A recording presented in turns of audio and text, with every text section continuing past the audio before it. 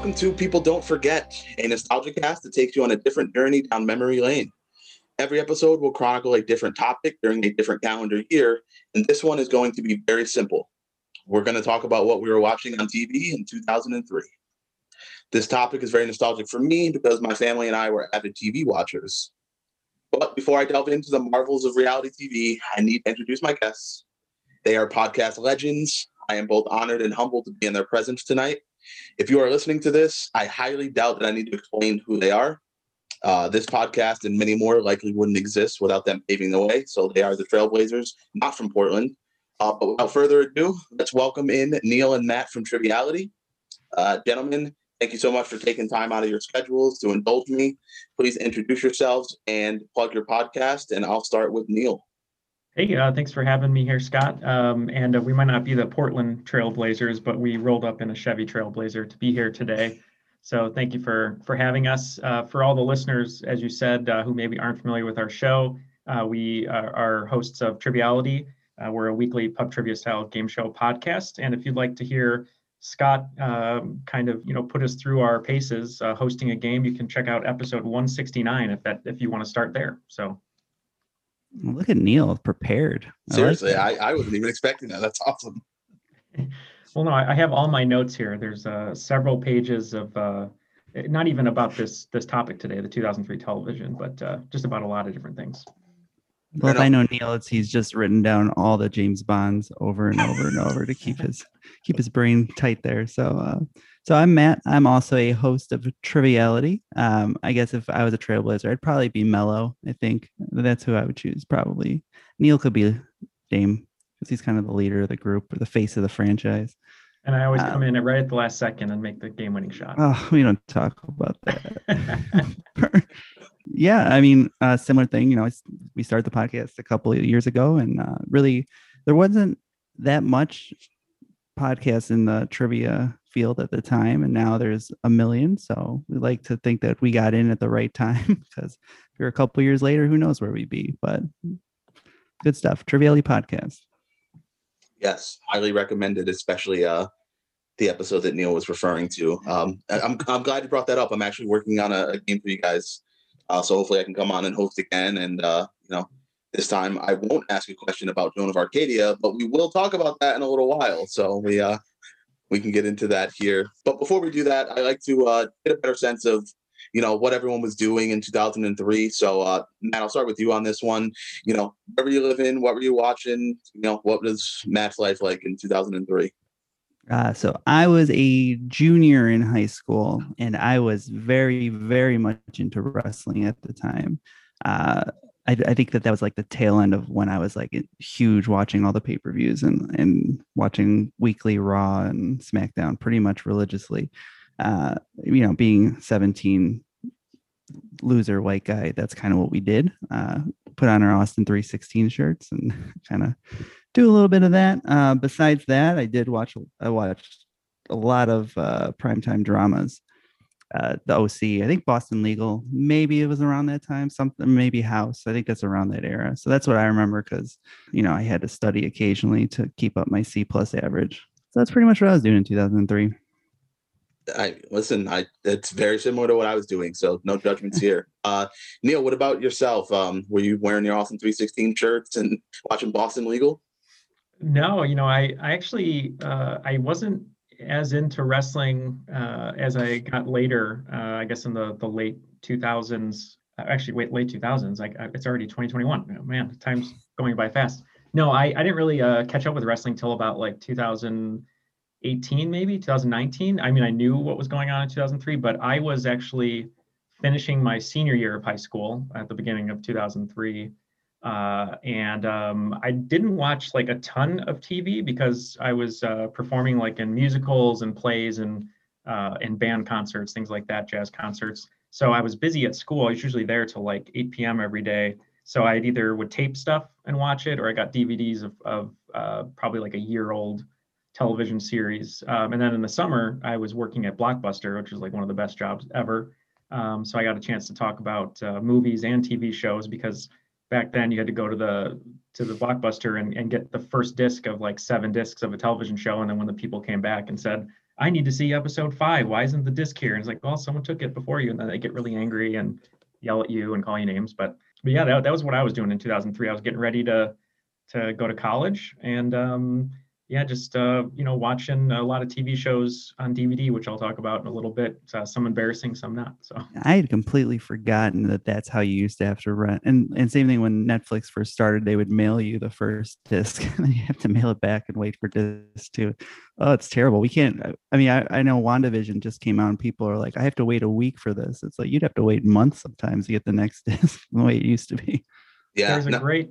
Oh, sorry. I was going ahead. No, go. I don't. No, go for it. No, I was gonna say there's a great TikTok recently. It was like an older guy, and he was talking to his kid, and he was like, "When I was younger, you would go to the video store and you had to rent something. If it wasn't there, you didn't get to watch it." And the kid's like, "That's not fair." He's like 10 years old, because they don't understand. And at Blockbuster, we had people who they would get angry, or they'd be the type of people which I don't understand. I feel like it's ruining the story, but they wouldn't get the second disc, and then they would, I'll just watch the third one, and they would go completely out of order if it was a serialized show. And I was like, how could you do that? That's blasphemy. But yeah, no, I definitely don't recommend that. It's funny. I was talking to my girlfriend just yesterday about the old Netflix delivery, and I remember I got really into the show Prison Break, and I was like, I was having the DVDs delivered to me. But what happened was I was living with my parents and my brother at the time. You could only get like 4 DVDs at once. And so everyone got one. It's kind of the family rule. So I could only get 1 DVD each time, and it only had 4 episodes on it. So I'd whiz through those in 4 hours, and then I'd have to wait, maybe a week before my mom watched whatever she got, or 2 weeks for my dad to watch his. And before we did the next batch. And so I eventually got to the point where I started spoiling like everything for them that they wanted to watch ahead of time, so that they didn't need to get the DVD, so that I could get a full season of a show at once. I love when you'd get the DVD and it was just that moment of seeing the disc have a scratch on it, and you're like, now I know I have to like send this back and wait another 45 days before they send the replacement. It was so depressing. But sometimes you'd have the fun moment of the back cover, because I feel like sometimes they had typos, and then that would always be a fun moment when they completely butchered the description on the back, and so that'd be a fun thing. Yeah, no, that was cool. The scratches were the worst, especially because for some reason, all of the shows that I got like delivered to me just had epic cliffhangers. And so to know, I have to know what's happening, and then it shows up with a scratch, and I don't know what's going on with that hatch in Lost. And it's like, now I have to wait longer to figure out what's in the hatch. Like, that's brutal. You get to the 5th number of the hatch, and then that's when it starts skipping. And you're like, yeah, exactly. Hurley, speak up a little faster. Let's go.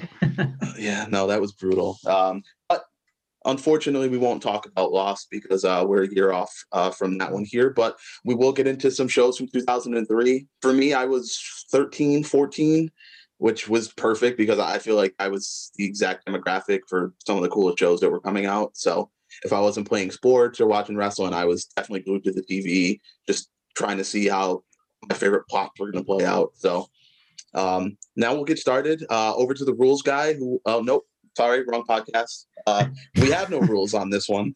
I'm actually going to abandon the typical format that I usually use. And honestly, guys, I just want to free for all it and name some shows and talk about them.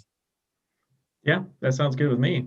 Matt, I think we just need to rip off the Band-Aid right away and talk about the OC.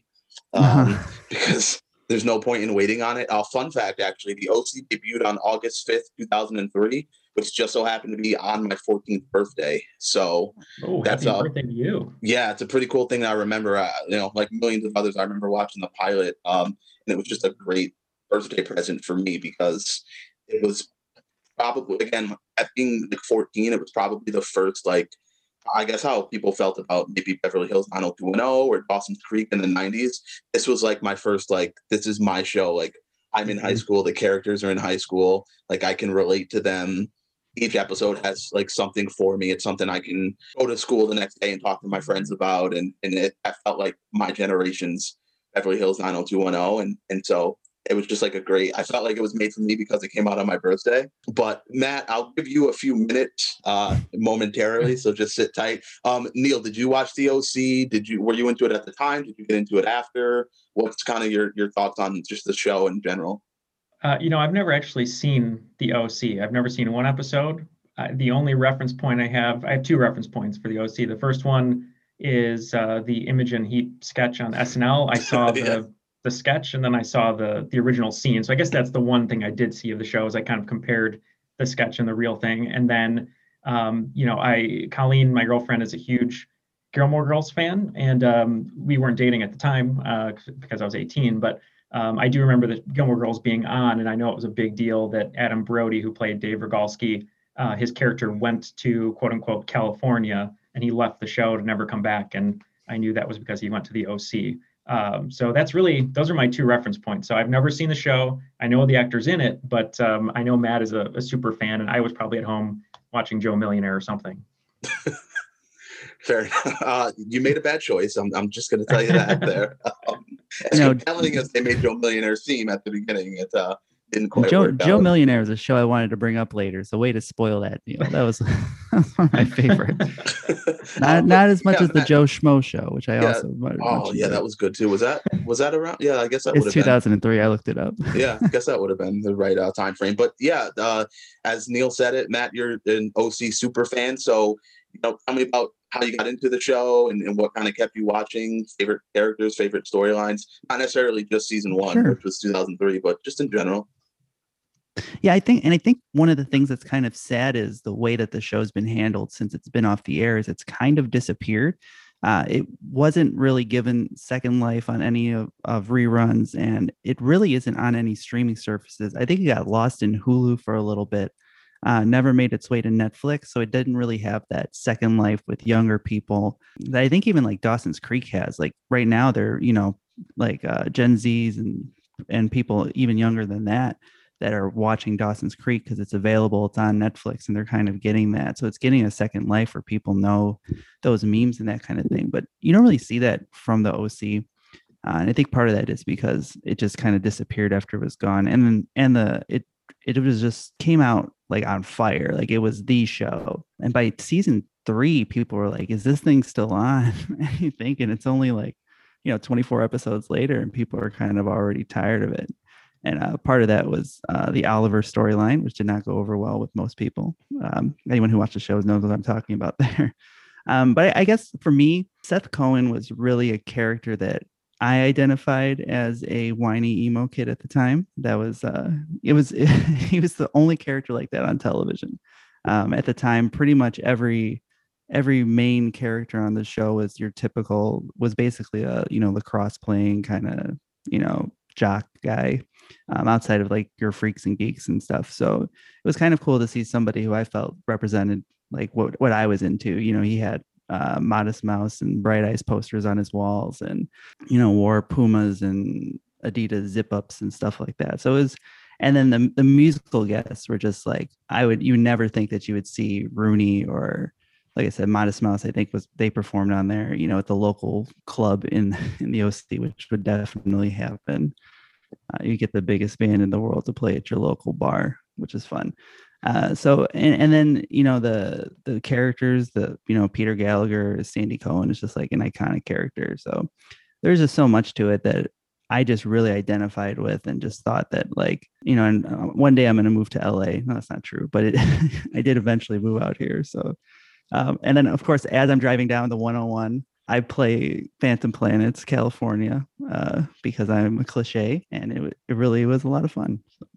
Yeah, and I mean, I'm obviously very biased, but that's got to be one of the best TV theme songs of all time. And it's one of those things where you can not watch the show and you immediately recognize that that's the theme song to the OC. I mean, Phantom Planet was not very well known, before that show dropped, and that show did such a service to them, and just I feel like pop culture in general with that theme song. And a theme song that sums up the show so well, but wasn't written for the show. Like you don't get that a lot. Yeah. So I think of that one. I think of the Scrubs, which had the Superman song or whatever, like things like that. Yeah, it was really. I mean, when you hear the piano intro, like exactly what it is. It's a pretty iconic opening. Yeah, I couldn't agree more. And I think you hit the nail on the head. Like one of the reasons that I think it resonated with people so well, it was just the relatability of Seth You know, not everyone is magazine pretty, and not everyone's a prom queen, and you know, not everyone fits in high school. And in fact, most people don't. And so to have a character that was finally like that was our character, and we went on that journey with him, you know, and we rejoiced when he, you know, got on the cart and professed his love for Summer, and we were sad when he sailed away for the summer, and you know, I feel like he took us on that journey with him. It wasn't just a TV character; it was almost like a friend that you hung out with once a week.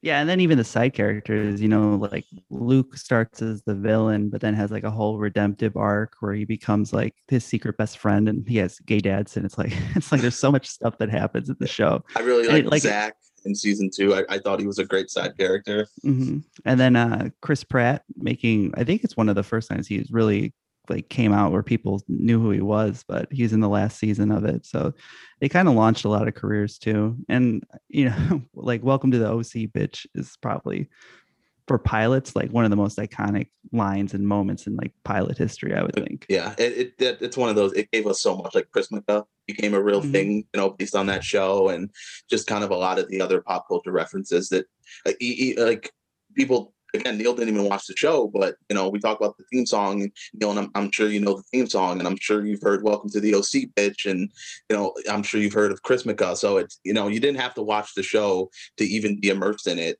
Watching it was just a bonus because you know you wanted to see how many times Ryan was going to wear a wife beater each episode, and you know, and punch a guy out and have a you know change of heart halfway through an episode. So it was definitely, you know, kept all of us on the edge of our seats and constantly kept us on our toes. I mean, you know, obvious spoiler alert if you're listening to this episode, whether you've seen it or not, but you know, Marissa dies at the end of season 3. It's like that's so emotional. I mean, that's such a journey with this character, from her alcoholism and everything with her dad and her parents, and you know, for her to finally seem like maybe things were going to go on the right track and her and Ryan were going to get back together, and then this happens, and you know, it throws everything for a whirlwind. And I remember watching that episode, you know, because the finales were, you know, the end of May typically, and just thinking to myself, like, my summer's ruined now because I have this like heavy heart because Marissa Cooper died,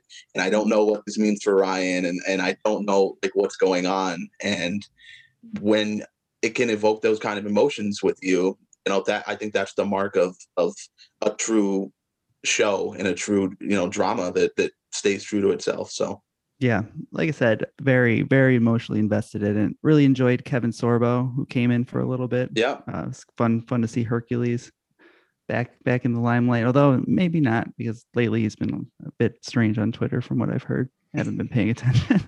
But yeah, I guess, you know, we could wrap it up, our OC discussion, because we could talk about it all day. But I think just how funny it was really kind of the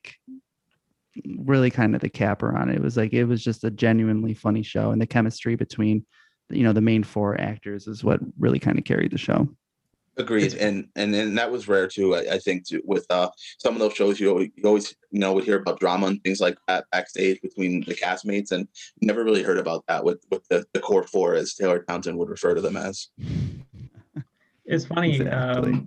The creator of the show, Josh Schwartz, when I was just getting into college, I remember I read about him, you know, creating the OC, and I think he was maybe 27, something like that. And I was like, my goal is to be like Josh Schwartz and create a show before I'm 30. It didn't happen, but it doesn't happen for a lot of people at that age. And obviously he went on to do many other shows, one of them, which I love, which I used to watch Chuck a lot, which came on obviously after the OC. But yeah, no, it's funny you guys mentioned sort of the zeitgeist and how it was fitting in there, because all I knew about the show was Adam Brody, I think, was a film student, right? He talked about movies all the time. And that Ben McKenzie, I think Matt brought it up. I just remember seeing previews all the time that like he would get in a situation where he should have kept his temper at bay and then he'd punch someone. That's all I knew. So that's basically the OC, right? Yeah, every episode. Yeah, pretty much. When he punched out the new guidance counselor at the beginning of season 3, that's when I knew he had gone too far. Now he's hitting grown-ups. This is not good. And he's chasing Batman, or he was chasing Batman. This is true. After a brief stop in Southland. Yeah, Southland was actually really good. I know it was way after 2003, but the first couple seasons of Southland were really good, and then it got banished to USA or one of the cable networks, and no one talked about it again. But it was actually really good. I would recommend that. Me too. He was great on that. All right, fair enough. Moving on, I'm a bit disappointed about the next one I want to bring up because I actually heard your opinions about it during your latest episode the other day. Because there was a question about it. About a month after the phenomenon known as the OC debuted, the WB, yes, it was still the WB back then, countered with One Tree Hill, which followed the same formula, good-looking high school kids with drama. Personally, I immediately fell in love with the show as well, and to this day, it remains one of my all-time favorites. I say I'm disappointed because on the episode the other day, I heard Matt say that it was something that he did not get into. So I wanted to ask, is there a specific reason for that? Was it OC loyalty? Did you just not have enough room for more than one teen drama at the time? Or did it just kind of elude you? I think it's when you're a shark, how it goes. And I was team OC, I guess. I know, I have no idea. I'm trying to think of if there was some kind of barrier to entry there. I wasn't really big on the CW/WB shows.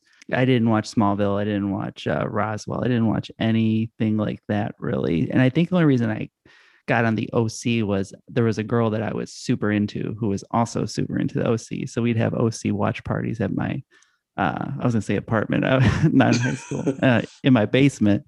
And that girl was Sophia Bush. Yeah. Yes, whoa, plot twist. Yeah. It didn't work out, and that's okay. She lives in Australia now, so good day, mate. But yeah, I don't know. I got into that one. I just never really picked up on all. I know crazy stuff happened, like was alluded to on our podcast. Was there's so many crazy storylines that I knew about, but I never really watched the show.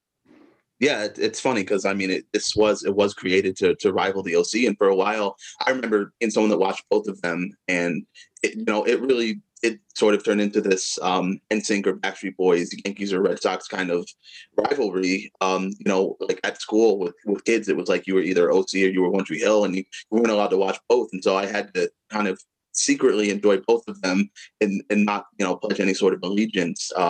It's funny because Chad Michael Murray auditioned to play Ryan Atwood in the OC, didn't get the role, lost it to Ben McKenzie, and then got the role of Lucas Scott on One Tree Hill, which could not be more opposite of a role. Lucas was more of a Seth character on One Tree Hill, but both of those shows just really took off into the stratosphere. And I mean, One Tree Hill obviously ended up lasting 9 seasons, but that's a network thing because all the shows on the Supernatural has like 18 seasons. It's the CW. It's still on, isn't it? They don't cancel their shows, so that's kind of what happened there. But both of them turned into definitely a phenomenon. I think that the OC it was more pop culture laden, so it had more of the music crossover. I mean, One Tree Hill eventually had Pete Wentz as a character on it, and like Fall Out Boy was on all the time, and like the later seasons. I have seen that one clip of Pete Wentz, and that was it. That's the extent.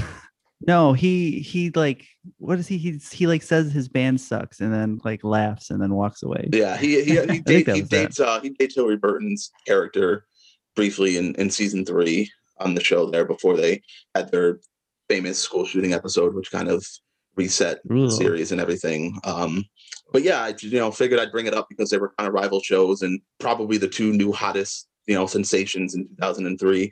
Neil, any thoughts on One Tree Hill, the actors in it, anything like that? Well, I'll give you again, being a Gilmore Girls fan, I'm sure Chad Michael Murray as well. Yeah, Chad Michael Murray. I mean, his character, he was kind of a dick on Gilmore Girls. I mean, I should say a lot of Rory's potential suitors weren't the greatest. I love Jared Padalecki because I was a big Supernatural fan, so I like Dean, even though I know we're talking about Gilmore Girls. I like Dean, who was not, perfect for Rory. But speaking of One Tree Hill, I didn't see One Tree Hill. I've actually not seen it. But the reason I knew the answer to the question on our podcast was the theme song was by one of my favorite artists, Gavin DeGraw. And in 2003, when I was getting ready to go to college, or right when I first started going to college, I used to listen to his album Chariot. It was a double album. It was a studio album and then an acoustic sort of stripped down piano guitar version of the album. And I remember I used to listen to that almost every day walking to class. So I feel like, I was exposed to a little bit of One Tree Hill, but not enough, just through that song. And a fun fact, I think I've seen more Hillary Burton Hallmark and Lifetime Christmas movies than probably anything of One Tree Hill, which is pretty embarrassing. But probably more than anyone should, but you know what? Yeah. That's fine. Well, Neil, you were doing research on those Lifetime Christmas movies. Weren't you thinking of writing one at some point in time? Wasn't that a thing you were talking about? So, and a lot of them are still in development and pitching and whatnot. But yeah, basically I spent 2 weeks and I watched, I think, like 47 Christmas movies from Hallmark and Lifetime. And I charted out a formula that all of them use on, when the love interest goes away, when there's a cheating person, whatever it may be. And I charted everything out into a formula so that I could pitch 5 to 10 ideas of my own and make sure that they fit that formula. So pretty depressing when you learn how much of a formula those movies specifically, but many movies are, but it was very helpful. So. All right. And that's all the time we will spend on One Tree Hill. If you'd like to hear more about it, I will start another podcast called The Only One Left in Tree Hill, and I will talk about the show. So be on the lookout for that. One Tree Hill was essentially just created to replace Dawson's Creek, which actually ended in 2003 and had their series finale, which is great because it means we can talk about it because it fits into our criteria. So did either of you, watch any Dawson's Creek? I got into it after. I fell into the DVD box set way, and that's how I kind of got into it. But do any of you have any recollection of following along or watching Dawson's Creek? I don't personally. I actually was a fan of the writer, Kevin Williamson. Sure. He wrote Scream and a lot of other great screenplays. And so I've seen a few episodes of Dawson's Creek just because of his reputation. And I think, what did it start in, like the late 90s, right? Yeah, 97, 98. Yeah, so I would have been, just graduating grammar school. So I know it was kind of a big deal. I mean, some kids would talk about it. And obviously there's the Dawson crying meme that I guess is maybe bigger now, but people used to talk about it. But yeah, I wasn't into that one. I feel bad. I'm like on the show and I haven't seen the first 3 that you're talking about. I did watch a lot of TV in 2003, but just not these ones. But I was familiar with it, but I was more of a fan of Kevin Williamson. Yeah, and I've watched enough, but not enough to really have an opinion on it, Pacey versus whatever. I don't know as much. I do know I love Josh Jackson. I think fantastic. He's the guy in it, right? Yeah. The other guy. Yeah. I mean, as a Mighty Duck as a kid. And then I think right after the show, he started doing Fringe, and I loved Fringe. That was kind of one of the shows that I got into around 2005 or whenever that started coming out. So I was familiar with a lot of the names and faces from the show, but again, CW show or WB show just wasn't on my radar. So I missed out on that one. So Katie Holmes wasn't one of your late 90s crushes then? I think if I had known about her, she would be, but so she was not, sadly. All right, fair enough. I know Matt's talking about the WB. I actually was, I did watch a couple WB shows, and one of them was Smallville. I was a big Smallville fan, actually. I know Matt said he didn't watch Smallville, but I used to watch every episode of Smallville. One of my friends, we sort of had a friendly rivalry, not really a rivalry, but he was a huge Superman fan, and I'm a big Batman fan. And so we used to, sit down together either with his parents or we had a couple other friends over, and we'd watch Smallville every week. And then when Supernatural came out, we would watch that right after it. But I loved, Smallville at the time. I thought it was pretty cool that there was a kid in high school who had Superman's powers, and there was, it's just like a comic book, movie of the week basically. And I used to enjoy it quite a bit. I didn't really like the finale, but I did enjoy the show. Yeah, I didn't watch Smallville much, but I definitely, what I have seen, I enjoyed later on as I watched it. I think, like you mentioned, I think it was a perfect premise for a show, right? A high school kid with superpowers. I mean, pretty easy to get into. Most people can get behind something like that. I thought it had a good cast. I mean, I think a lot of people probably thought that Tom Welling was going to really kind of shoot into superstardom coming off of that show. And obviously we know that didn't happen, but I thought Allison Mack was great on that show. I thought that, what's his name? Lex Luthor, Michael Rosenbaum. Michael Rosenbaum. Yeah. I thought he was great on there. Yeah. And Erica Durance was pretty good on there. And I started watching it actually because the character that played Zach on the OC had an arc on Smallville. He played Julian Luther, and I really liked the actor, Michael Cassidy. And so I started watching Smallville then, which I think was like midway through probably. But I always enjoyed it. Not something I was into in 2003, but definitely something I have an appreciation for. Yeah, I think it it's was crazy fun. that, well, now, half of the things on television are superhero or comic book related, but at the time there was nothing. Like Yeah. you had the Flash and that the Dean Cain Superman Was it show the in the Lois and early Clark show, 90s. right? Yeah, with Yeah, Terry and Hatcher.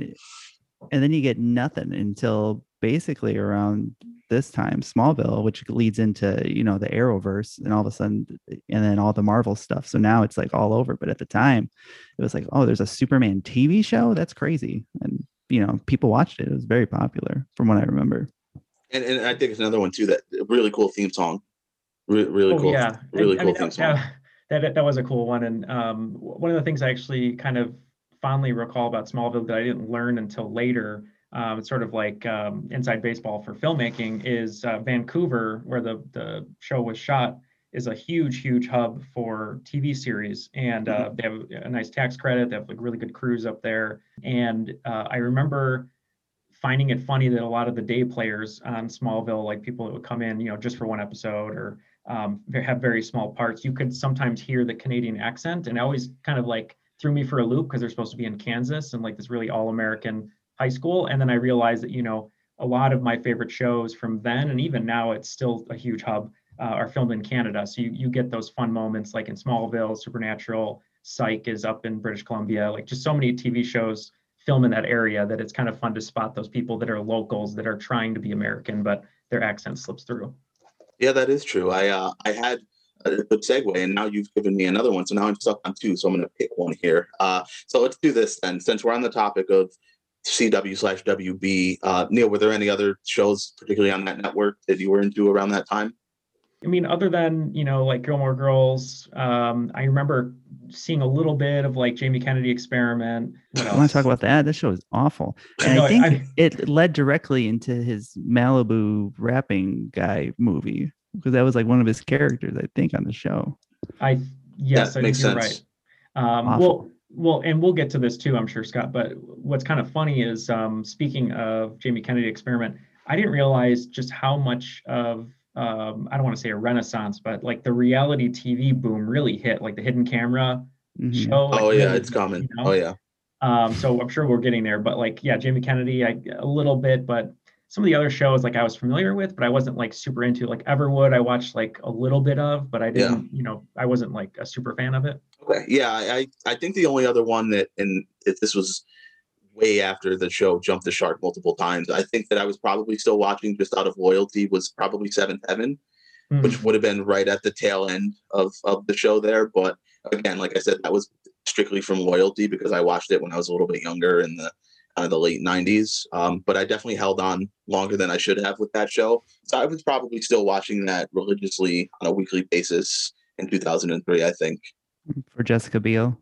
Well, no, she was gone by then. Uh, So we were on happy number 3, I think, by this point. I yeah, don't know. exactly. Yeah, this was when they had like Ashley Simpson come in and do her That's terrible right. arc and all these other weird with Tyler Hoechlin, who now plays Superman, Mm. was on there, but it was not yeah, no, it wasn't good. But that was probably the only other thing I was watching on WB at the time. Like you, Matt, I didn't get into like Roswell or some of the other ones or Felicity or anything like that. So Yeah, Felicity. Felicity became kind of like, when you describe the plot of Felicity to like a modern TV watcher, they're like, wait, what? She followed him and she wasn't dating. What is this? Yeah. It's kind of a weird show that was really, really popular. Especially for fans of buses. yeah, no, it was a really popular show. It kind of followed that same formula though too. It definitely, I mean, people knew who Carrie Russell was, I suppose, beforehand, but kind of launched her, and there were a lot of people on that show. Like I know Scott Speedman, was on there, and people that definitely made a mark in Hollywood. That you'll see in some earlier episodes of Felicity. You'll also do that in Buffy the Vampire Slayer, which also ended in 2003. So we had to say farewell to that as well. It did give us a spinoff too, of course, in Angel. But were either of you Buffy fans? I love Buffy. I actually about 2 years ago I did a full rewatch, and it was actually I wasn't watching at the time. That was my first introduction to it. And the first season, it's so fun to watch the show because it's a show that started slow, and you can see it finding itself as the show kind of goes along. Because there's some not great episodes in the early, first half of the series, the first season. And then by season 2, it kind of like knows what it is. And it's a really, really funny show. And, with Angel that eventually spun off, and they had really, really great chemistry as well. And then it also hung on probably too long as well, because by the end they had a bunch of pretty strange stuff. A lot of Seth Green, if I recall, later on, once he kind of became a main player on the show. So I don't know, but it definitely, the middle seasons of that show are as good as anything on TV, I think. I was a big fan of Buffy. That was sort of 97 when it started for me. So that was, I guess, a little bit before I was in 8th grade. And I told this story on our podcast before, and I feel bad for people who are listening here who've listened to that show. But yeah, basically, I had a big crush on Sarah Michelle Gellar. 1997 was a big year for me because it was Sarah Michelle Gellar on Buffy, and then Jennifer Love Hewitt was in I Know What You Did Last Summer, which I watched on a bootleg VHS with like 12 other 7th graders in the house. So big year for Neil's crushes. But with Buffy, I used to put up posters of Sarah Michelle Gellar by a weight set that I only used for a year because obviously I'm not buff. And I would like work out and be like, oh, one day I'll be like, good looking enough to date Sarah Michelle Gellar. And then I wore a Claddagh ring that Angel wears on the show, thinking that if she liked Angel, that she would like me one day. It's a really embarrassing story. I'm glad to hear it again. I know, and there's not as much detail as I could put in there, so I'll leave that out. But I was actually a big fan of the original movie with Kristy Swanson first, so I saw that many times when I was younger. So it was pretty exciting to see the TV series. And at first, I was like, why are they replacing Kristy Swanson? Like, there's no Paul Reubens, there's no Rutger Hauer, and I don't want to say Jason Priestley. Luke Perry. Yeah. And I was like, well, we'll see what the show is, and it ended up being really cool, like Matt said, and found its footing later on. So yeah, I was a fan of that as well. Yeah, for sure. And who knew Neil all along? What you really had to do was, dress up like Fred from Scooby-Doo and make over a high school teen, and then Sarah Michelle Gellar would have been into you. I know, right? Yeah, and have immaculate hair as well that always looks perfectly gelled. Yeah, that's fair. The only other WB show I wanted to bring up because it was really popular was Charmed. Not really for our demographic necessarily. I guess teenage boys would watch it, for eye candy, but I don't think necessarily the storylines or anything would really play into our interest. But did either of you watch any Charmed or Charmed was a great show. Alyssa Milano. Yeah, for me, Charmed was a great show to wake up to at 8 a.m. after I'd fallen asleep to the TNT late NBA game. So I think that's my experience with Charmed was when it's a lot of Nuggets, Blazers falling asleep, waking up, because I think Charmed was on it seemed like from 6 a.m. to 9 a.m. on TNT for a while. So it had a huge run in reruns. You would see it all the time. I mean, it was a fine show. There was nothing spectacular. Perfectly acceptable television, but I wouldn't, I didn't know anybody who was like, oh my God, I love Charmed. Let's watch Charmed. That never came up. Yeah, it did kind of fall under the radar. We have our own Power of Three here right now. That's right. Us three in the studio. But yeah, I didn't really watch Charmed. It's funny thinking back to all these WB shows, like whether I was watching Smallville or a various episode of another show. The one thing I do remember very clearly now is there were so many ads for all of the other shows on the same network, trying to get you to watch their other shows. I feel like that they were so big on synergy. Like, if you like Smallville, check out this teen drama, One Tree Hill or whatever it was. And I remember seeing ads for Charm just all the time, like this Monday or whatever day it was, and be like, oh, maybe I'll check it out. And I never did. Yeah, it's still like that. Yeah. Yeah, you can't get through an episode of The Flash without knowing every single other show that's on the CW. Oh God, and knowing what's going on. I can't. I tried, and you can't watch them on Netflix anymore because like halfway through the season, they do a full like 4 show crossover Yep. event. So you, And you you have have to to. go back and watch it. Yeah, yeah. I'm like, It- no, I don't and like this anymore. yeah, no, exactly. And again, all those shows just hang on too long.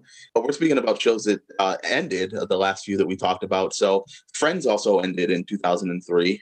So Hmm. farewell, rest in peace. So I think we, be doing a disservice if we didn't at least mention it. The fact that it was still on. Did you guys watch Friends or maybe sporadically watch it? I mean, I feel like most people our age watched it like years later and appreciated it, Hmm. when it was binge worthy. But, for me personally, as like a 13-year-old, it really wasn't my demographic. So I'm kind of wondering if it hit you guys at all.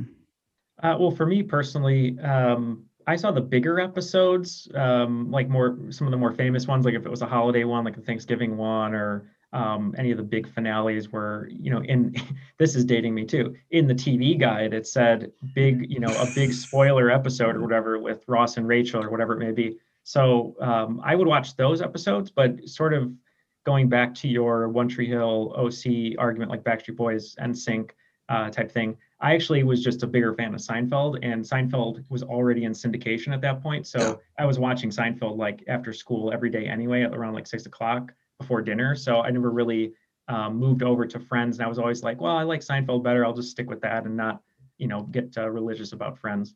Yeah, I think it's funny you brought up Seinfeld because it really did feel like you were either a Seinfeld person or a Friends person.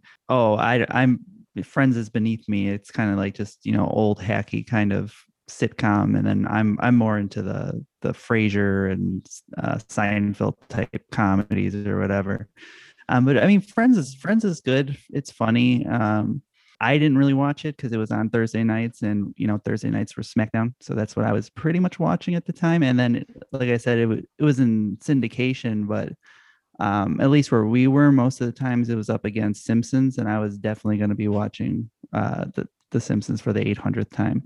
So I didn't really watch it that much, but I know it's funny. Like I watch it and I laugh and I'm like, oh, but I never seek it out. Like I'll watch it if it's on. But yeah, at the time I was not a Friends person. My mom loved it. I knew that. She was like, come watch with me. I'm like, no, I like wrestling. Like gave her the stunner and left the room. And you gave her this move or whatever from Friends. That's the one thing I do know with the fists hitting each Oh other. yeah, yep, yeah, definitely remember that one. Other sitcoms that you guys were watching. I'm gonna name a few that were really popular, and we can just kind of go through and say whether or not you ended up getting into them at all. Scrubs. I guess we'll start with Scrubs since Matt mentioned the theme song earlier. Where either you guys watched Scrubs. I got into Scrubs, after when it was reruns on like Comedy Central or whatever it was on. But I really love Scrubs. I'm a huge fan of it. Did not watch it in 2003, but definitely think it's an amazing show, and I love Dirk and Carla's relationship. But either of you Scrubs fans? I feel like Matt is. Aren't you a big Scrubs fan, or am I misremembering that? You are misremembering it. I like Scrubs, Okay. but I didn't really watch it a ton. I think this period I wasn't.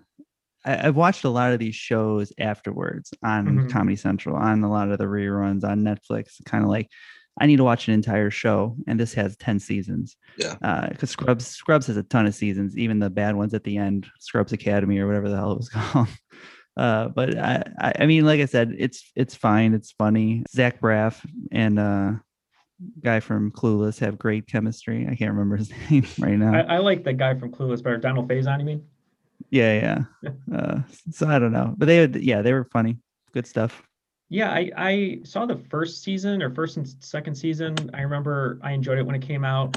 The interesting thing about this time period, just because, like I said, I was a senior in high school and I was doing so many extracurriculars that I just was not home, is that now when I try to rewatch some of these series, having them in a bingeable format is so much easier because back then you really did have to wait every week to see the show. And if I missed one, like say 1 or 2 weeks because I was busy and I didn't tape it, I would just feel like, oh, what's the point anymore? Because I probably missed something, even though it's a sitcom and they're you can watch them week to week. But it was much harder to like stay on top of things because I didn't even remember that Scrubs had like 10 seasons, which is so many.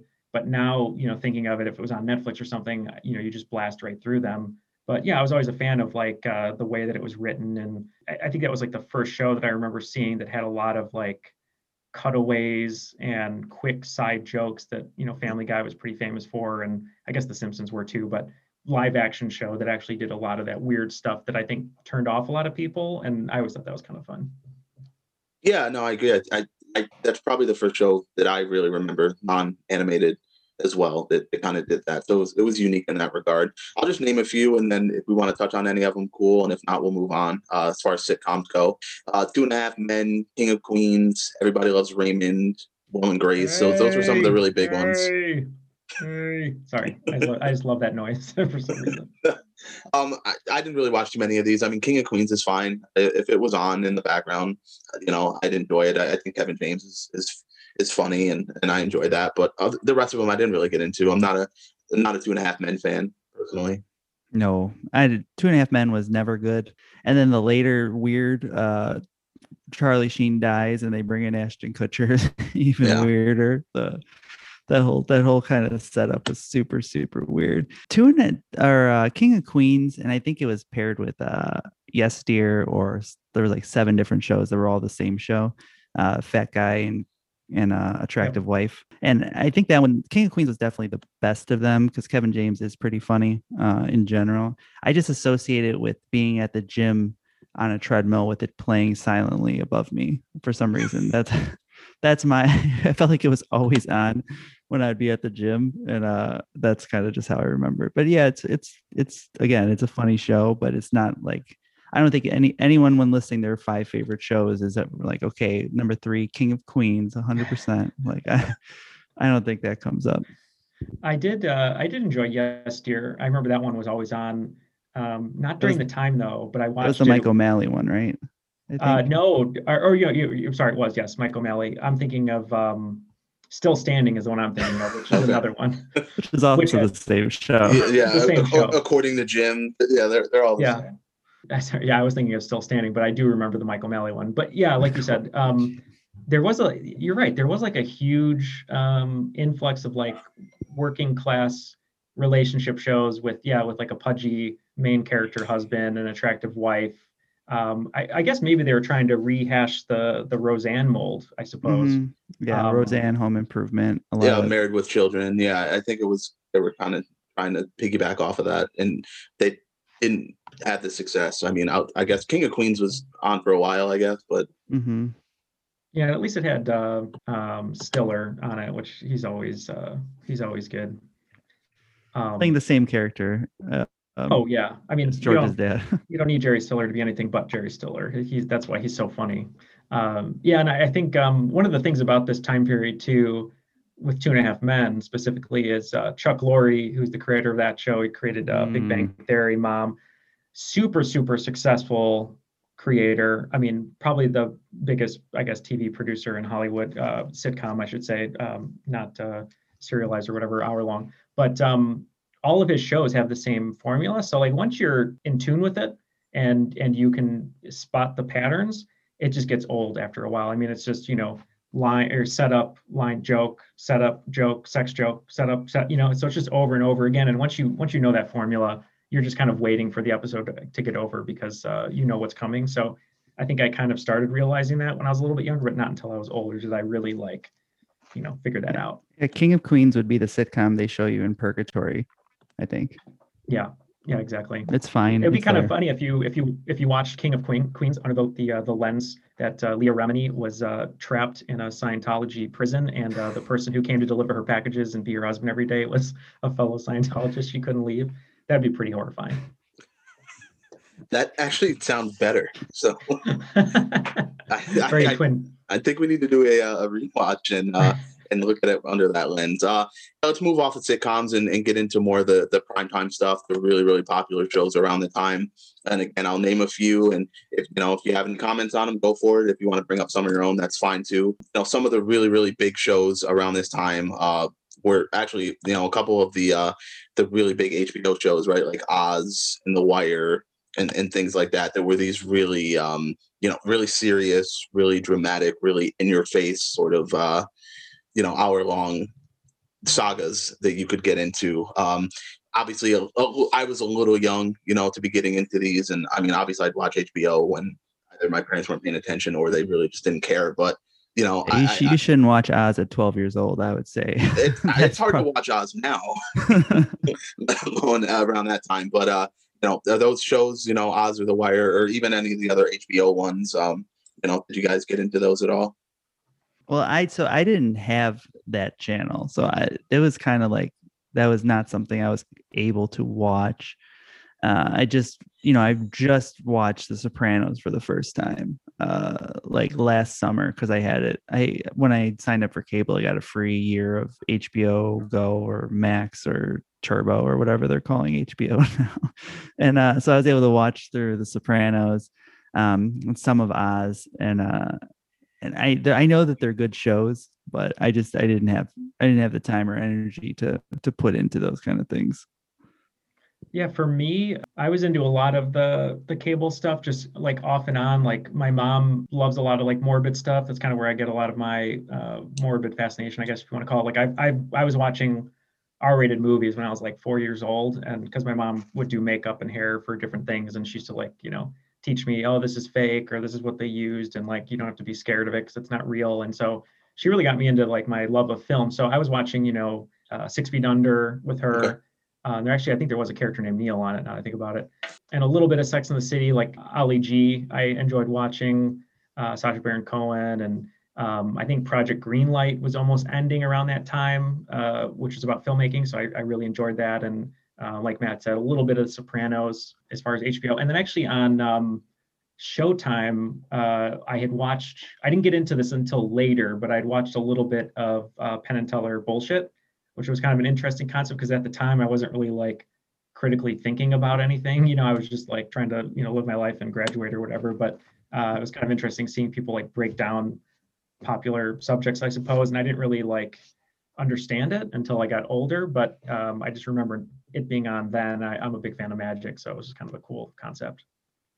Yeah, no, that's great. More primetime stuff, the big shows like CSI, Nip Tuck, 24, The West Wing, ER, just the ratings grabbers there. Do you guys watch any of those? I like Matt said, that was a lot of Thursday nights and Monday nights, and those were already marked on the calendar for me. And then the OC, I believe, was on Wednesdays to start and moved to Thursdays. So most of my days were taken, so I didn't really have time to get into some of the more, I guess, adult programming.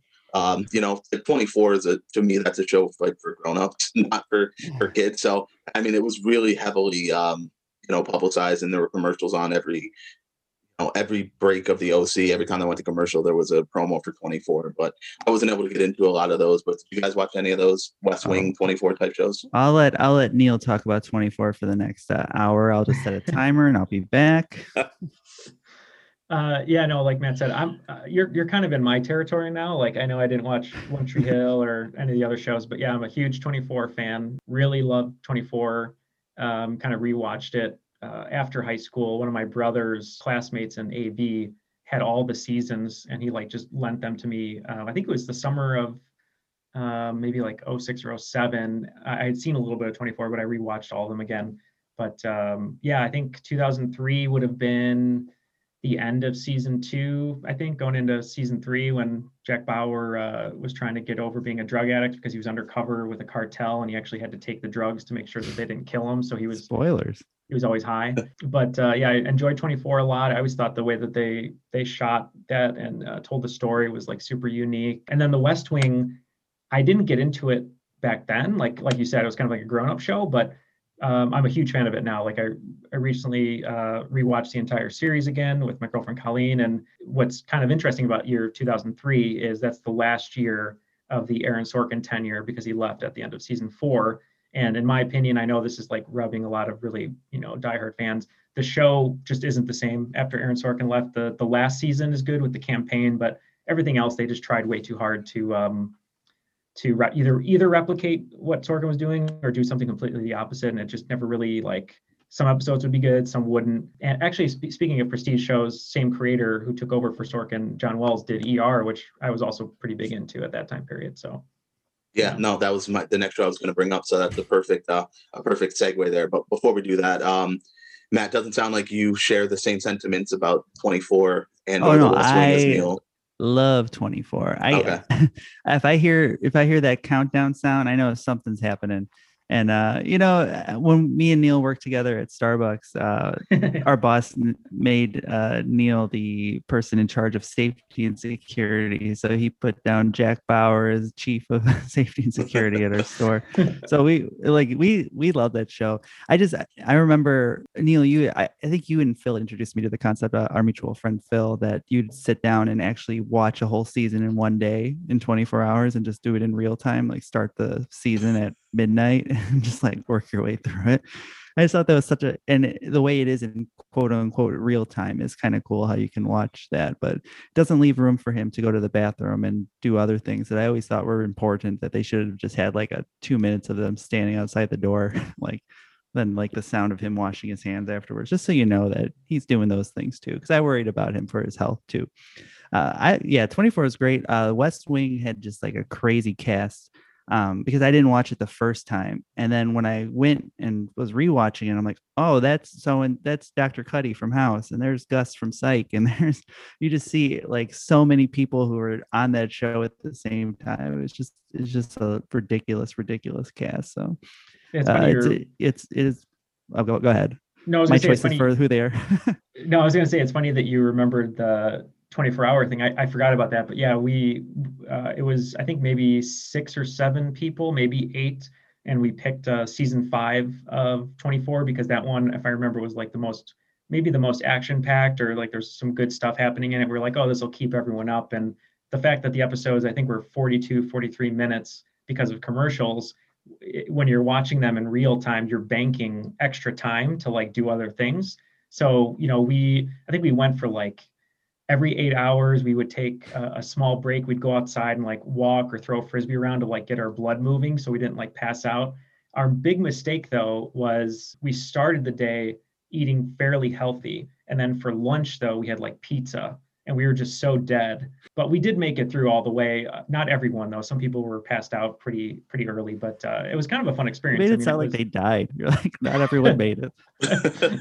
we lost some along the way. I mean, like 24, some of your favorite characters are lost every season. And working with Matt at Starbucks, I remember, I don't know if it was the same period I worked with you then, but I had this phone that had like a PDA pen or whatever, and my ringtone was the CTU, like the I can't even do it, but it was the CTU ringtone that they had. And I remember the phone was so stupid that sometimes when a phone would ring, it would freeze and it would just keep doing that over and over again. And I'm sure it drove people insane, but it was a different time. It was a different technology time. Wise. I mean, Jack Bauer saved the world in 24 hours. It was a much different time. Yeah, did you watch 24, Scott, or no? I've seen it now. Like I said, it was a little bit out of my, I guess, age range. At like 13, 14. I mean, not that I enjoyed action, but again, I was more into the teen drama shows and like wrestling. Well, it holds up pretty well. It's still really dumb, and you like everyone eventually turns out to be a double agent or a triple agent, where they were a double agent, but then they were actually working with you the whole time, and then it's so stupid. And it has the great, I think season 2 has the Kaylee Coco, I think's her name. She's fighting a panther on a Alicia Cuthbert. Alicia Cuthbert played his daughter, right? Yeah. And there's like a panther going after her. She has to scare it off. It's so dumb. I love it. Great show. Yeah, I got into, like I mentioned at the beginning with the Netflix thing, and I got really into like Prison Break and some of the other shows that were on Fox a couple years later, and so I would watch 24 like after one of those, or something like that, and catch some episodes, or and I would end like an episode of whatever was on before 24 and go to the refrigerator, sit down, and watch the recap and be, oh, that's kind of cool, I'm gonna keep this on, and kind of watch it that way. So I definitely appreciated it. It's action. It's, like Neil said, it's action packed and it keeps you on the edge of your seat. So, I'm all for it. I certainly understand the popularity over something like Nip Tuck, for example. Like comparably, you could probably watch, you could just watch the whole series previously on 24 and just watch all of them in a row. And then you get the gist and you get all the best moments. So I would, if there's a way to do that, like a super cut, just do that instead. Save you some time. YouTube or something. Can I bring up a show? I don't know if either of you have ever seen it, but I used to be the biggest champion of this show, and I remember my freshman year of college at the University of Iowa, I bought the DVD and I Is it brought it to campus, and I kept trying to get people to watch it. I was almost like a drug dealer. I'm like, hey, do you want some of this? is Like to it show them. Dead Like Me? It is not Dead Like Me, no, but that's a good guess. I thought your And Mandy Patinkin love would get you. I do love Mandy Patinkin, but yeah, it was not Dead Like Me. But this show, I would try to get people to watch it all the time, but no one would get into it. And I think maybe it was like you said, maybe for older people, but it was called Boomtown. Do either of you remember that show? That's the Kyle Chandler show, right?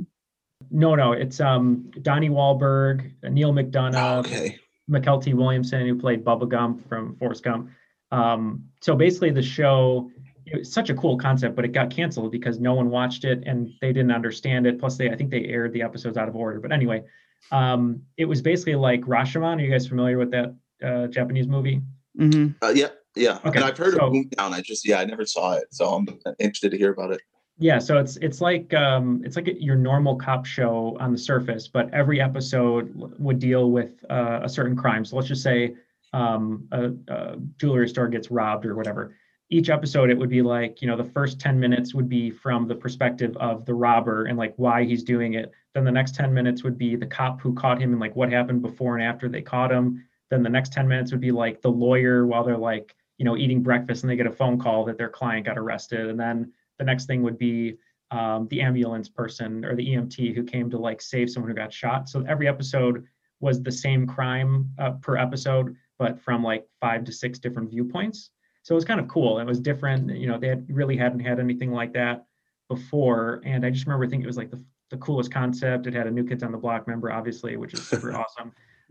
But yeah, I always thought it was like a really fun show, and I just don't think it found its legs because I think season 2, they got so afraid of the audience and the general public not getting the Rashomon, like many points of view storyline, that they were so confused that they complained, and then they changed it to more of a regular show, and then it just didn't do well and it got canceled. Yeah. I love TV executives who are like, no, people are too stupid for this. Yeah, that's exactly what it is. It reminds me of that movie Vantage Point, right, with Forrest Whitaker and Matthew Fox, and it's got all the different. Yeah, it's not for everyone. I get it.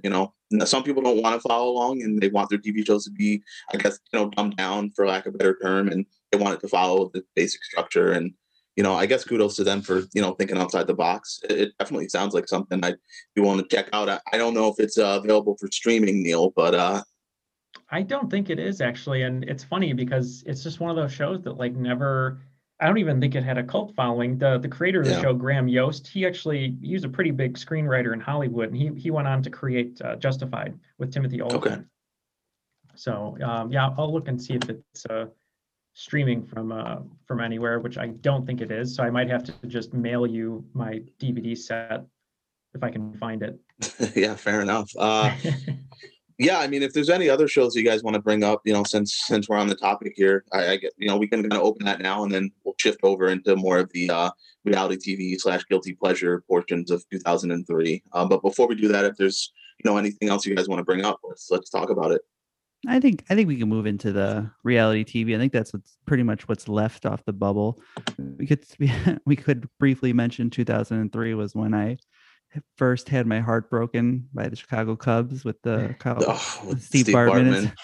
That was on television. I broke up with my girlfriend over that because she said it was stupid for me to be upset and she didn't understand. So I said, it's stupid for me to date you, and we're through.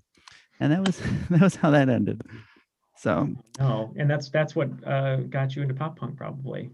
Yeah, I immediately downloaded a Mest album off of Kazaa, I believe was the time. I was just going to say, let's just all talk about how much time we spent on Kazaa, LimeWire, and Napster, because I know I spent a lot of time. Downloading every song by Weird Al Yankovic that was not by Weird Al Yankovic. Yeah, Mom, I apologize for all the computer viruses and all of the damage that I caused with my illegal downloads, but what else was I supposed to do, I didn't even know about it until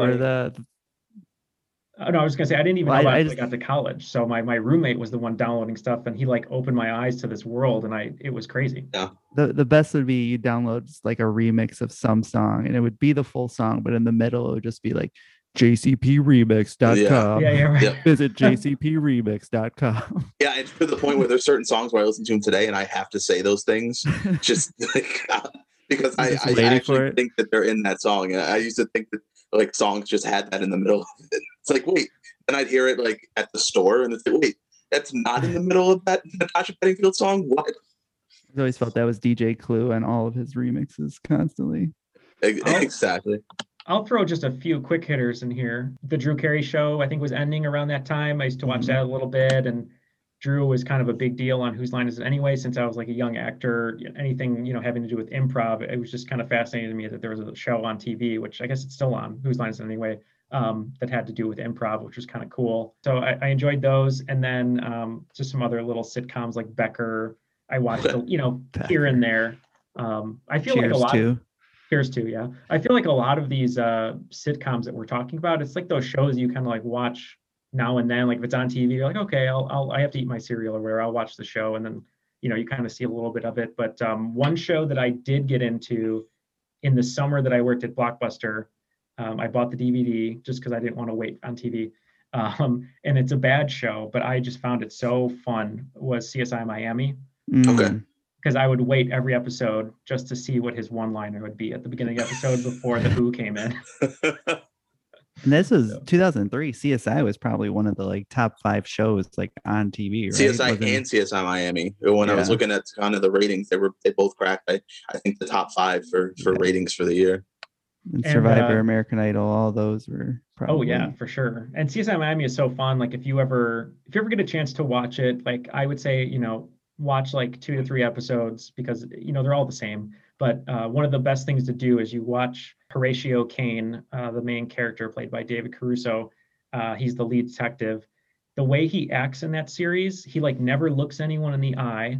He says one-liners and he never lets anyone respond. So it's like, you're in an argument with someone and he'll say like, really like if you're in wrestling or whatever, because you guys like wrestling, you say a promo and then you like insult the other wrestler. And in wrestling, you're still standing there and you just like face each other off and you keep going back and forth until like the match starts. But on this show, he would say like a really great one-liner and then he would just leave. And then the other character couldn't say anything back. And it was just hilarious. So kind of a fun show to watch and just kind of, wait for the one-liners and the outlandish crimes being committed. Yeah, no, it's all those shows are kind of like that, right? Like a Criminal Minds, Cold Case, all those ones that kind of popped up. Yeah, exactly. So they all have their watchability for reasons that are maybe other than just the fact that you like the show or the plot. They were all just ripping off JAG. I think anything with an acronym, you know what you're in for. Yeah, exactly. So just a couple other quick hitters here. Obviously I mentioned Joan of Arcadia before, and I asked the Amber Tamlin question when I hosted on Triviality, but that debuted in 2003. A couple other shows that did not hit. True Calling with Eliza Dushku was a show that they tried on Fox that didn't work. This was pre-Dollhouse. And then Jake 2.0 was another one that they that tried and failed. I wanted to kind of emphasize those because I just remember them being overhyped so much. And then after like 3 months, there were no more commercials for them. Was True Calling, is that the one where she was a medium? Yes. Yeah. Okay. Because there was a bunch of those shows, I feel like, where There's somebody always a lot, like, yeah. wasn't it like Ghost Whisperer or something, the Jennifer Love Hewitt that show? was Jennifer Love Hewitt, yeah. Ghost Whisperer. Yeah. Same show.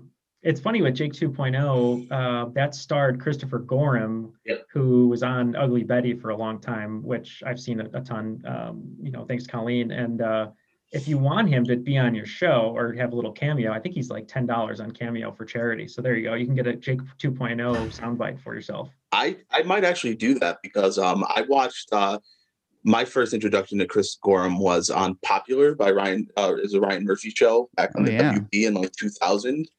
And I had a huge crush on Carly Pope, who played the character Sam on that show. And Christopher Gorham's character was in love with her. And I just always remember thinking, like, it's either me or you, dude. Like, one of us is going to end up with Sam. And I hope it's me. So I'd have him on Cameo just for that. And I'd probably have him say, you know what, Scott, I concede. Sam is all yours. And you're the better man. So I might actually look into that. That's hilarious. You know what? I forgot about the Bernie Mac show. I used to watch that a little bit too. Oh yeah, we could go down probably a rabbit hole with the Bernie Mac show and like My Wife and Kids and One on One and a lot of those D.L. sitcoms. Hughley, didn't he have a show? Yeah, the Hughleys and Cedric the Entertainer. I'm sure I think he was on something. Steve Harvey. So there are a lot of those types of shows as well. He wasn't hosting the Feud yet. No, not yet. He wasn't messing up pageants or anything yet at this point. But yeah, no, we kind of touched on it before, and Matt kind of brought up the top two, but and you mentioned it a lot earlier in the episode is the reality TV boom, was in full force, and it started a couple years earlier, like 2001ish. But it really started to take off in 2003 when you got your Joe Millionaires, and just it was literally just, what are we going to do with people, and behind the camera. And so you had your like Chappelle Show type sketch shows. You had like Punk debuted in 2003, and Punk was a huge phenomenon for a while. And you had shows like that. You had Real Life was another big one that I remember got really popular in 2003. We're gonna take washed up celebrities and put them in a house and watch all hell break loose. So did you guys, what are your thoughts on that? Do you think they're trashy? Do you think they're guilty pleasures? Oh, I think they're just quality television. I don't think there's anything wrong with them. I think Surreal Life was funny because that like single-handedly reintroduced Flava Flav to the world. And oh yeah, the VH1s were funny because they were just an orbis of reality shows, because it was like you would create a reality show to create the reality show that would eventually create the reality show.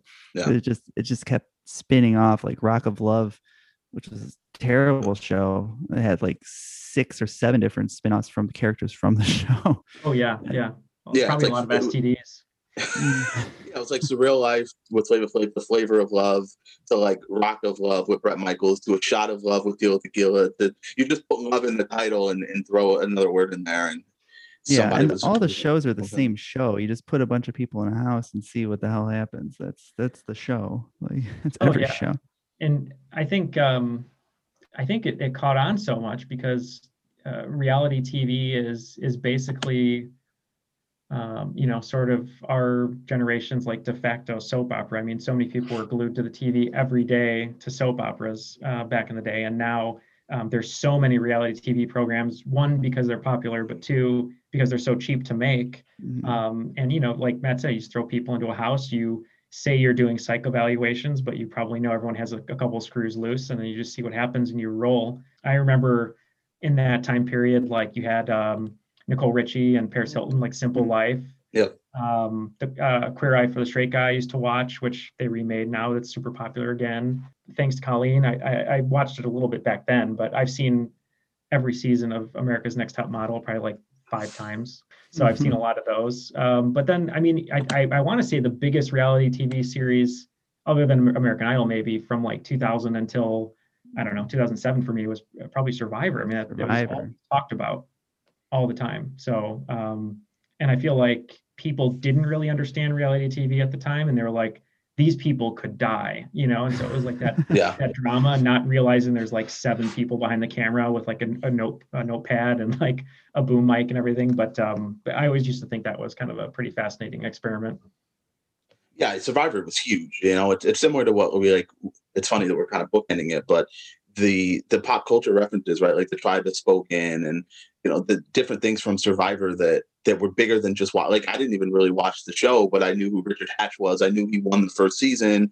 I knew the Tribe That Spoke In, and just kind of everything that goes with that, because of it. Like it took off, and everyone was just so into it. And I think, like you mentioned, a lot of the unpredictability and the unknown of what's real and what's not, was what was really kind of keeping people in. You had your different tiers and your different styles of reality shows, right? You had the one where it's like this Real Life, where it's like, we just want to watch these celebrities like live, right? It's like a zoo for celebrities. You just want to watch them in their natural habitat, like Newlyweds, right? Like Nick and Jessica was debuted in 2003, and people love watching that show, but it's like they're not doing anything.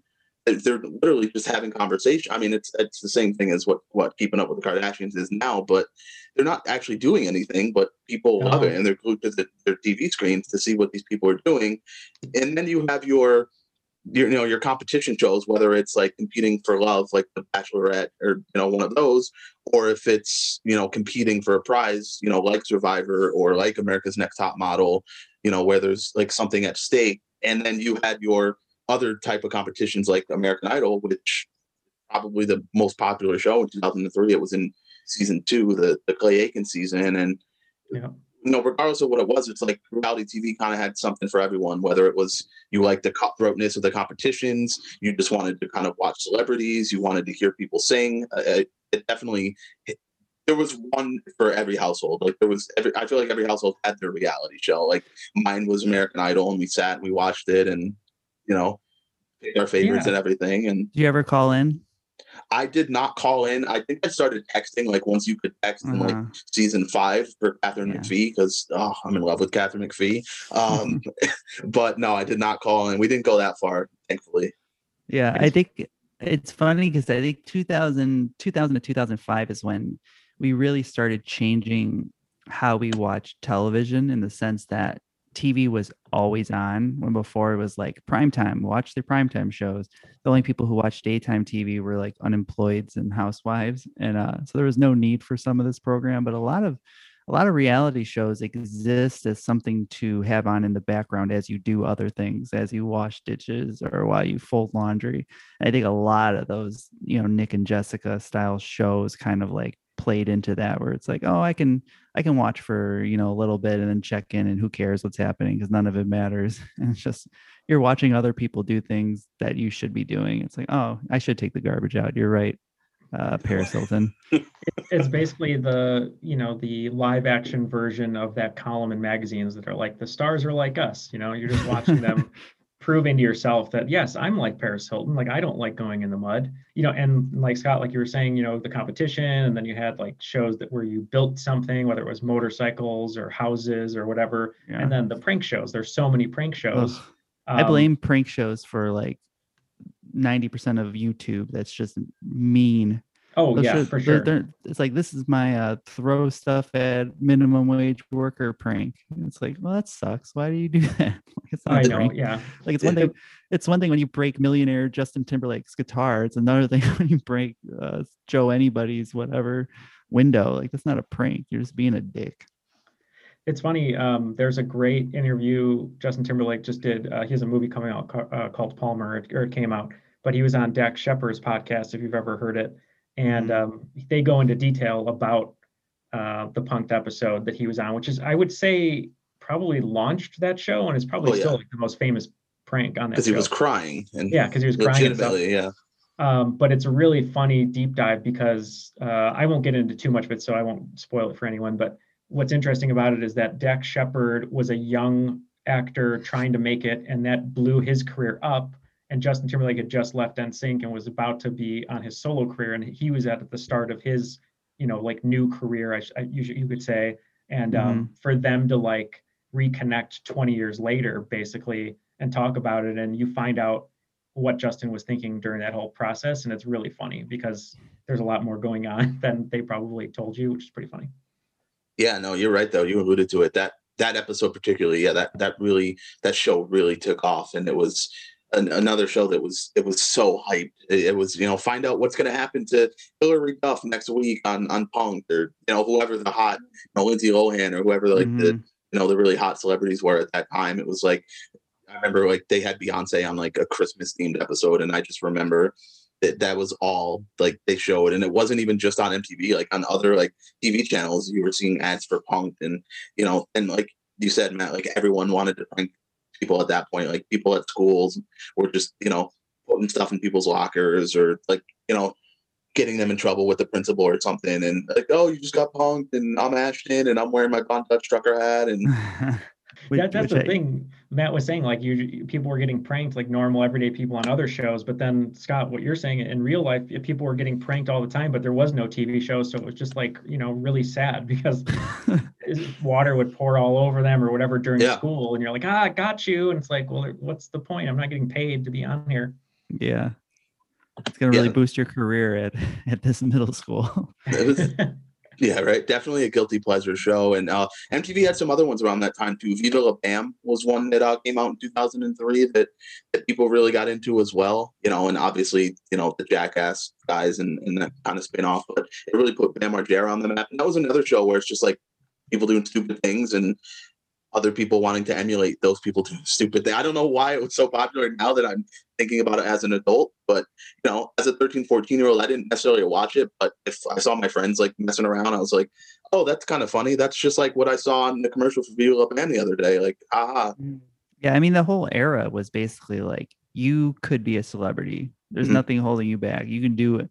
Look at these idiots. They've tipped over a porta potty and we're laughing at them and they're on TV. Or if you can just sing and then somebody's going to find you and you're going to get a record deal, or you can, whatever the hell goes on in Survivor, eat some gross stuff.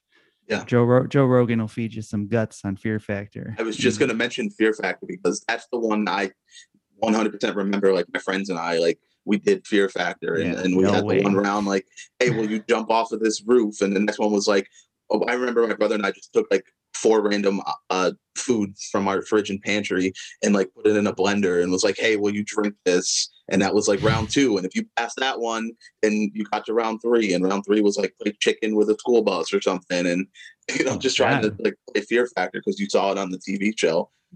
So that Try was not a to big die one challenge. too. Yeah, exactly. I remember the fact that Punk'd and all those MTV reality shows. I mean, I guess it starts with The Real World, not to go too far back, but I feel like Punk'd really brought them back into the mainstream. But then it just, birthed so many different reality shows for MTV, whether it was like Cribs, was that MTV or was that VH1? I can't remember. But Cribs was MTV. Room Raiders. Room Raiders, yeah. And then I remember one I used to enjoy, which was so dumb, which was Wilmer Valderrama's Yo Mama. Yo Mama. Yo Mama's on my list here. Yeah, that was a lot of fun. Because I remember there was like the nerdy white guy, and I'll never forget his name because it's so memorable. But I think his name was Harp, and he was the guy who won, I think, season 1. And my friends and I used to like hang out at wherever we'd go to like a cafe really late, and just out of nowhere we'd be like cash money, and then Wilmer Valderrama, like when he would start the battle, he would like wait for like painstakingly long time, and all of a sudden he'd go Yo Mama, and then they would start. Yeah, and then and I remember some of the other ones on there. Let's pull it. He would say, "Let's pull it," and ooh wee, and like all of his ridiculous. I actually remember. I remember that guy Harp because I watched the first couple seasons. I remember him. Season 2, they had another a white guy. He was like well dressed. I think his name was Jordan or something, and I think he won that one. And he was like really proper with his jokes, and he was like dry. I remember his main joke on one of them was like, Wilmer Valderrama boned your mama. And like the crowd went crazy for that. Got him. It rhymed. Yeah, that show was ridiculous. But it was so popular. And it was another thing that like you could take to school and you're like trying to rag on your friends. And then it evolved into Nick Cannon's Wild 'N Out, I think like 5 years later. That's basically the same show. All of these shows are just repeats, they're all recycled and different. You just get a different celebrity who's got some extra time, and then they host the show, and it's pretty. It's a very good time for Wilmer though, because like I think that was a peak. Wasn't he dating Lindsay Lohan at the time? And that '70s show was still on, and he has an MTV show. It's like, man.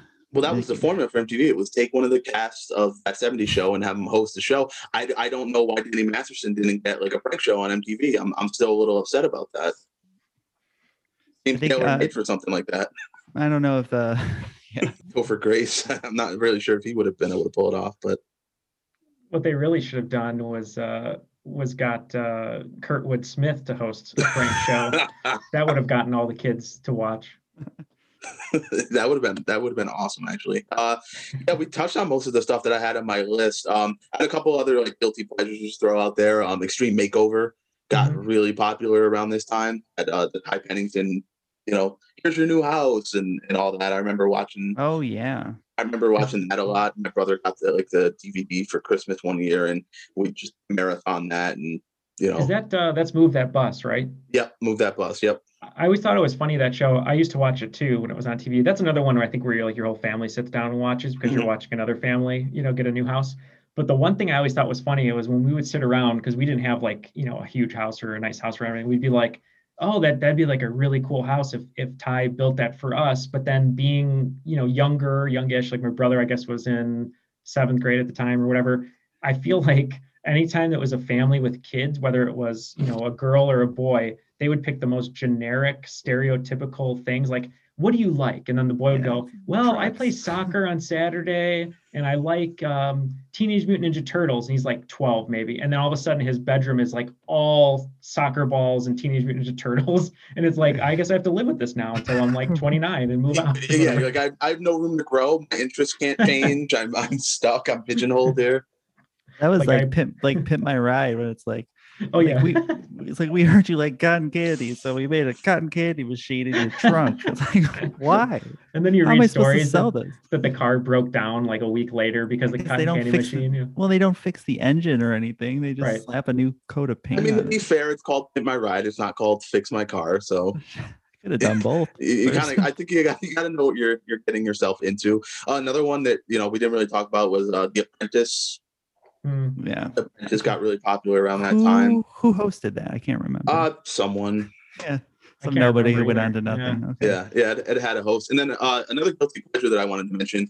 Probably you guys are probably a little bit too old for it, but if anyone who is a little bit younger than me, probably especially may remember, is Degrassi getting really popular in the US in like around 2002, 2003. Wheelchair Jimmy. Yeah, exactly. Like wheelchair Jimmy and everything there. So I wanted to bring that up just because probably anyone who was like age 10 to 13 or 14 definitely watched episodes of Degrassi. We could talk about the shows that I was too old to be watching, like Lizzie McGuire and Even Stevens. I believe I was. Even Stevens was a classic. I watched I think 2003 was right around the time the movie came out. Yeah, so I was definitely watching those. I think they just added Disney Channel to like basic cable, so I was like watching Smart House and all these like made for just watching That's So Raven. Yeah, over and over. It's like, oh, I've never seen any of this before. So this was a probably golden era of those Disney Channel shows that a lot of people probably have a ton of nostalgia for, that maybe we didn't necessarily watch, but definitely a lot of people would remember. I definitely watched Even Stevens. I definitely remember the musical episode that they did, Influenza the Musical. Yeah. I definitely remember that, and some Lizzie McGuire. Some Lizzie McGuire, just because, again, being 13 and 14, if you've got Hilary Duff or Christy Carlson Romano on these shows, like if nothing else, I was watching it for that, and I remember liking Shia LaBeouf. So those were good. I mean, not good, but those were definitely shows that were in my rotation of like, I got home from school and I don't want to start my homework yet. So like, what's on? Oh, cool. Even Stevens, I'll watch it. Yeah, that is 100%. It's just like, these are on, I'm going to watch this. Yeah, it was almost as if I didn't have a remote control. I was just like, oh, well, it's already on that channel. So I guess I got to keep it on and watch it here. I don't want to go up to the dial and switch it. So that's all I have as far as lists is concerned. Do you guys have any other quick hitters or anything that you wanted to mention? I can't think of any other one. I mean, we covered so many of them. Was Wife Swap at the time? Was that 2003? I feel like it might have been. It would be around the time for sure. Yeah, and that's another one of those. I was really into that one. And then the show where a family had to like do the renovations for another family's house, and then they always hated it, and then they would fight. And then I think there was Mortal Kombat at the end. I can't remember, but the show in my head was like that, and it's probably better than the real show. Yeah, I was gonna say, I think your idea is not for network television, but I like it. I'm trying to think of some other things too. I think I think any year that you look in TV history, there's always going to be a legal show. There's always going to be a cop procedural show. So you're pretty, anytime you like Judging Amy, that was 2003. So there's your legal show with Jag. Yeah, there's just so many. The Practice was on too, wasn't it? Yeah, I think so. Was it Boston Legal? Did you mention Boston Legal? Boston Legal was 2004. Oh, 2004. Okay. Yeah. Boston Public might have been on, which is basically the same show. Yeah, there's just so many. Shine McBride shows. I guess that's it.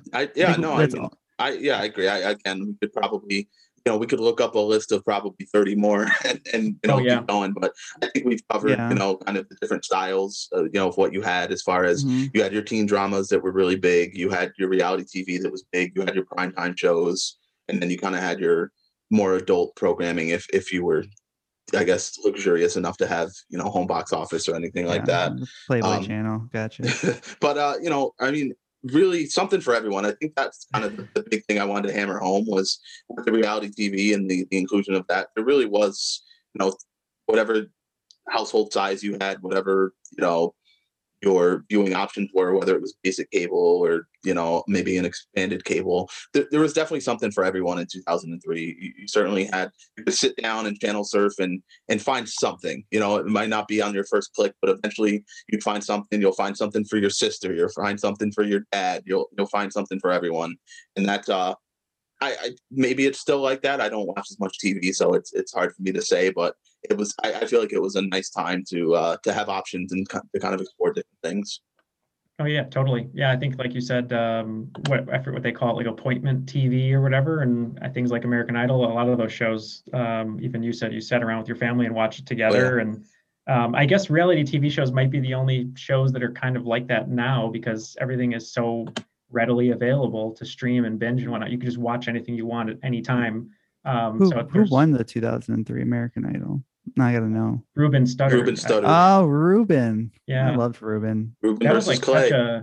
such a deadly contest between those two because they were so tight. And it's funny because Clay Aiken, I kind of had a better career. They're both equal a little bit, but Ruben Studdard didn't really blow up. I think like they were hoping because you have Kelly Clarkson won. She's obviously huge still. And then Carrie Underwood. Those are like the two biggest, I would think. Justin Guarini, a close third. Yeah, he didn't win. So hey, yeah. he's the voice of Dr. Pepper now. So he's a little sweet. Okay. He does a nice job. I actually enjoy those commercials. Me too. Yeah. That's pretty much it, guys. Thank you so much again for doing this. I really do appreciate it. This is a lot of fun, and like I said at the beginning, I probably even before we started recording, this is just people talking. It's just good to have conversations. You guys do a trivia show. I have a trivia show. So, it's always asking questions and answering questions and, thinking critically. And this is more just, we get a chance to reminisce. We get a chance to be nostalgic and kind of just harken back to hopefully when times were a little bit simpler and, maybe a little bit easier to enjoy and less stressful. So I appreciate you guys taking the time out to go down memory lane with me. Yeah, we appreciate it. Matt, do you want to tell people where to find our show? I guess if they don't already know. Yep, you could go into any of your podcatchers, as they're called these days, any of your podcasting apps, search Triviality Podcast, or you can go to trivialitypodcast.com or find us on Facebook or Twitter or Instagram or TikTok probably. Do we have a TikTok yet? Not yet. No? Maybe we should, but I feel like I don't know. Maybe we should. We'll be doing the silhouette challenge later this week on TikTok. Great reference. Yes, that's true. And then some Megan Thee Stallion dances as well. But yeah, thanks for having us, Scott. This is a ton of fun. And like you said, it's nice not to have to answer trivia questions or ask trivia questions. So it was a nice break from that. I apologize for that last one, then asking about the Idol winner. And for not referencing anything after 2003. Like Ruben Studdard, we are sorry for 2004. There you go. Perfect. And as soon as you guys do get that TikTok page up, let me know, and we will do a spoof of the Dear Sister SNL skit from the OC. We'll recreate that ourselves. So definitely thanks again, guys, for coming on. That's it for me, everyone. I want to give a huge shout out to Justin Nozick for creating the catchy theme song. Thank you for listening, and remember that people don't forget.